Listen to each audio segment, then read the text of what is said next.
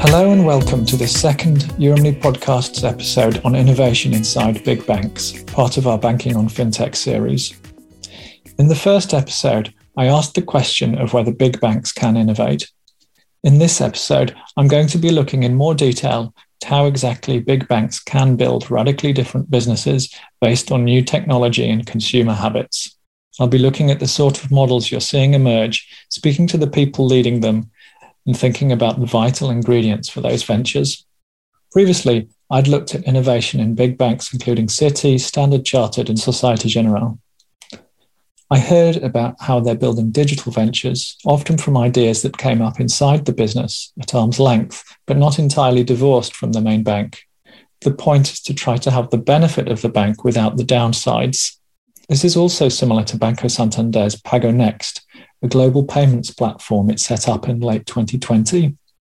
PagoNext's biggest business is GetNet, a Brazilian merchant acquirer now launching in Europe and which Santander listed late last year.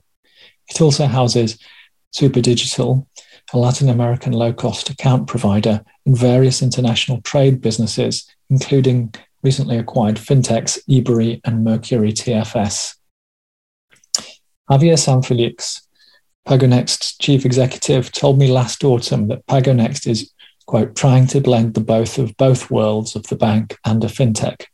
It's an open secret that PagoNxt might do an IPO, which would further mark out its independence from Santander.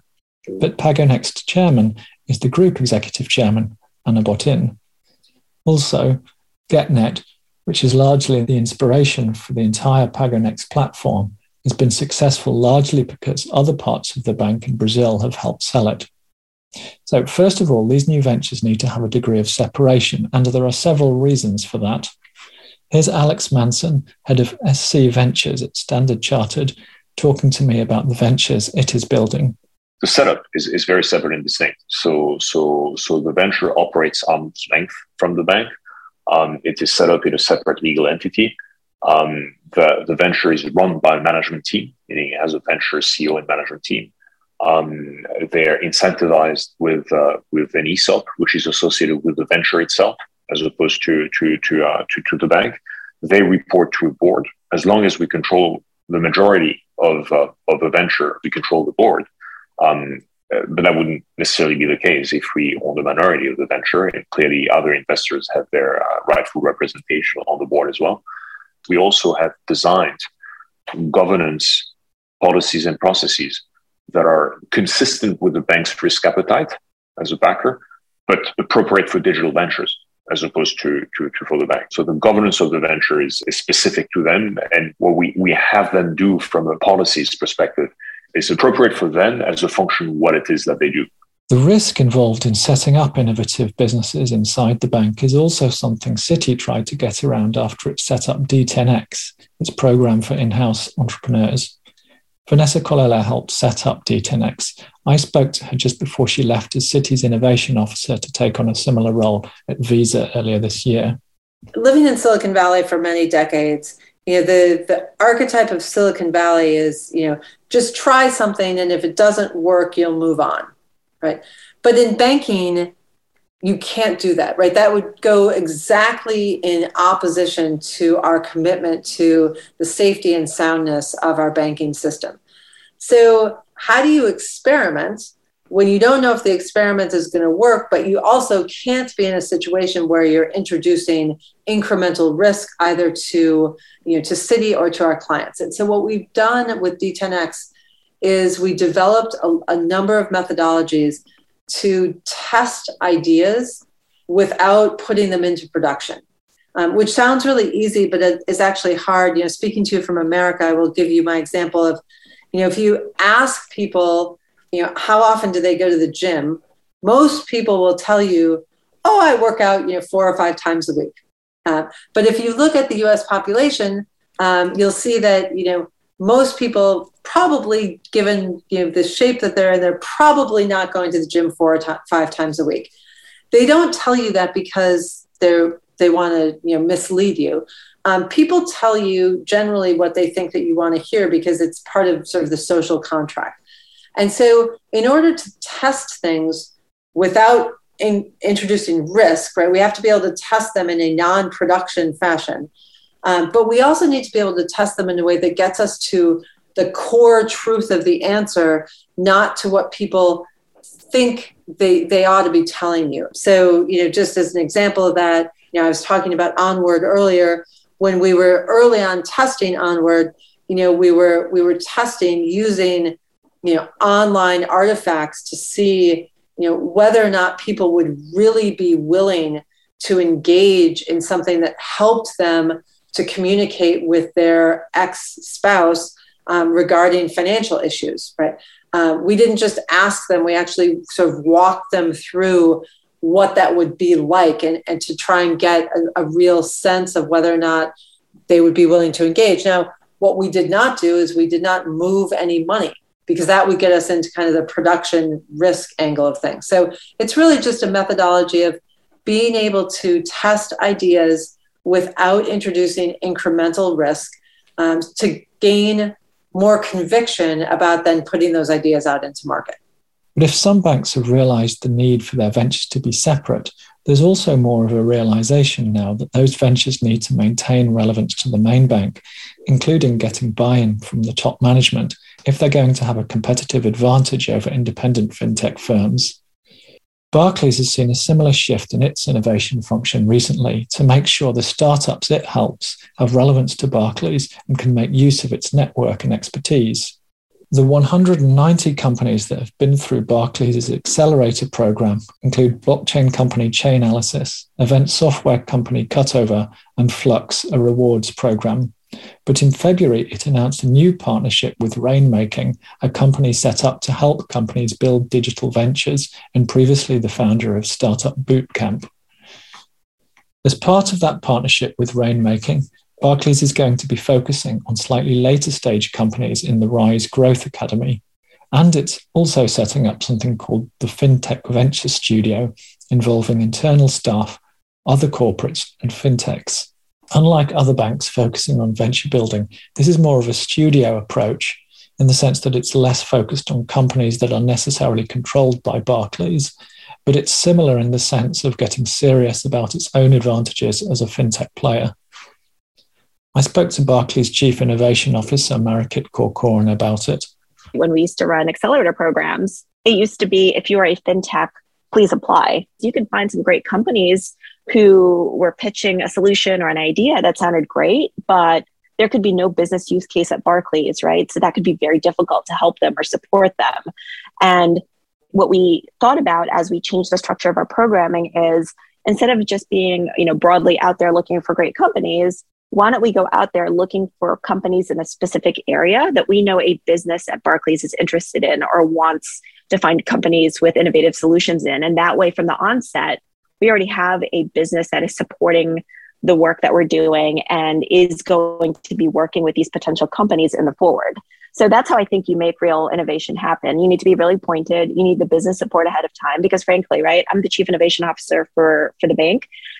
If there's a company I really, really like or I think has great opportunity, but nobody else agrees, there's not much I can do about that, right? I do need the actual business partners and heads to agree with me and want to leverage that technology or solution.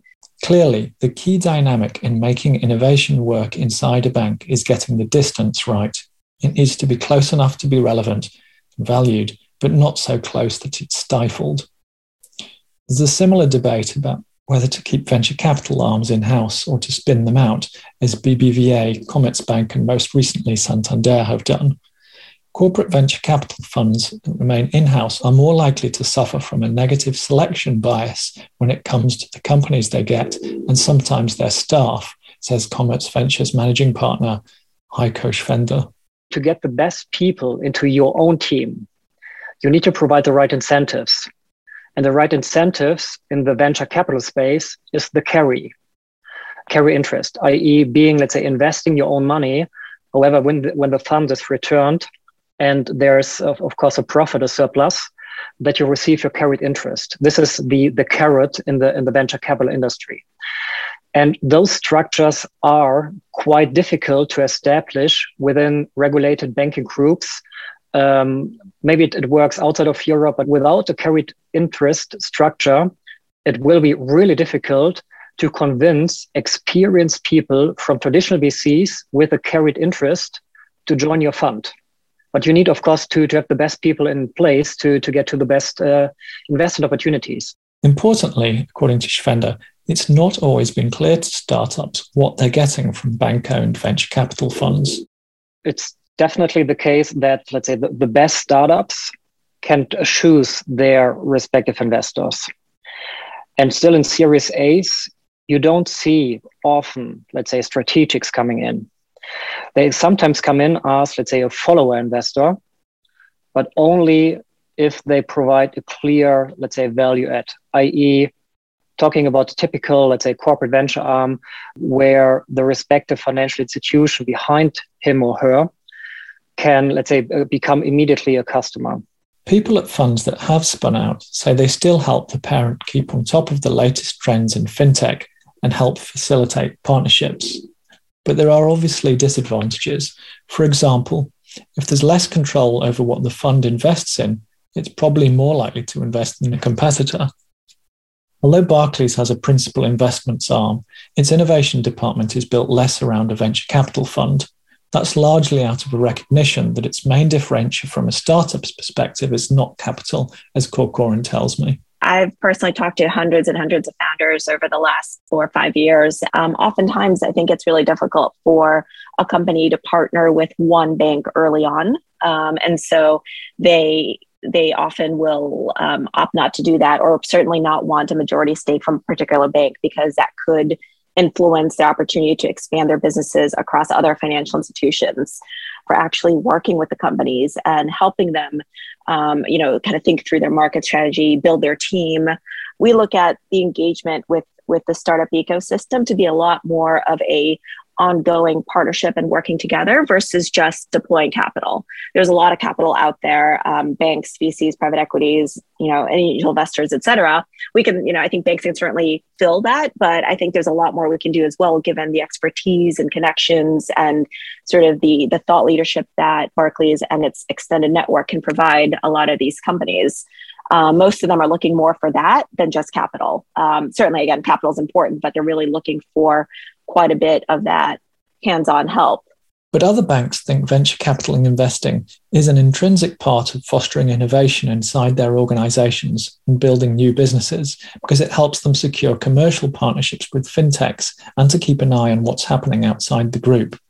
Jeroen Klak, head of corporate strategy at ING, and now also running the Dutch bank's innovation function, tells me about how ING Labs works with ING Ventures, its venture capital arm. We always look at what are the customer pains/opportunities that we see out there. And via the various value spaces that we have identified, housing, financial health, trade, disrupt lending, safe, secure, we work with a team that is focusing on strategy exploration.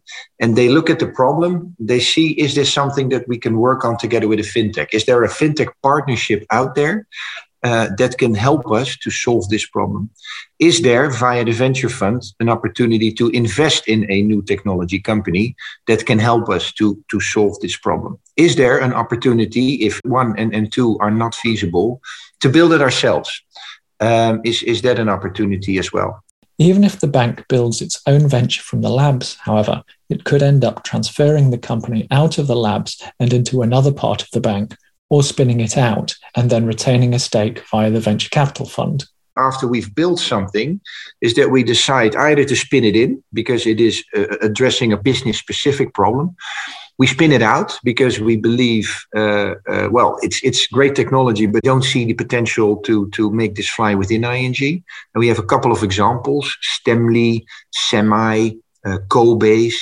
Now, in all those 3, actually, we have also invested from the venture fund because we do believe they are great propositions. However, at this point in time, we believe that they are better off outside of ING. Compared to ING, Standard Chartered's venture capital arm is a bit different because it doesn't invest in companies that aren't partners to the bank or its ventures. Still, Nansen says the fund, as well as a program for in-house entrepreneurs and a portfolio of ventures, are all vital to the overall goal of rewiring the bank's DNA, as he calls it. The premise when we set up SC Ventures was that either one of, by the way, a lab, an innovation lab internally, or a venture building operation, or a venture capital investment business on its own would fail to have the transformational impact that we want to have, for different reasons. But typically ventures are too small, take too long to build. Financial investments are going to be either too close to the bank, they're strategic, and you end up justifying the wrong investments by calling them strategic, and so you're going to get adversely selected for, because it's all within the bank, it's clunky, etc. Or it's well set up, it's outside the bank, it's a professional VC operation, in which case the bank gets not a whole lot out of it. And people may lose patience down the line. And then the lab itself, if not equipped with the ability to build things and deploy capital, is ultimately going to be limited in impact. So the bet we're making is that the combination of all these things is infinitely more powerful than any of these things on their own. This is actually a three-pronged approach that you can see typically in a looser form at other banks too. Clearly, time will tell whose approach is best. So I hope you've enjoyed listening. Please do share on social media and add your thoughts to the discussion. This has been a Euromony podcast by Dominic O'Neill with sound editing by Stefan Inglis.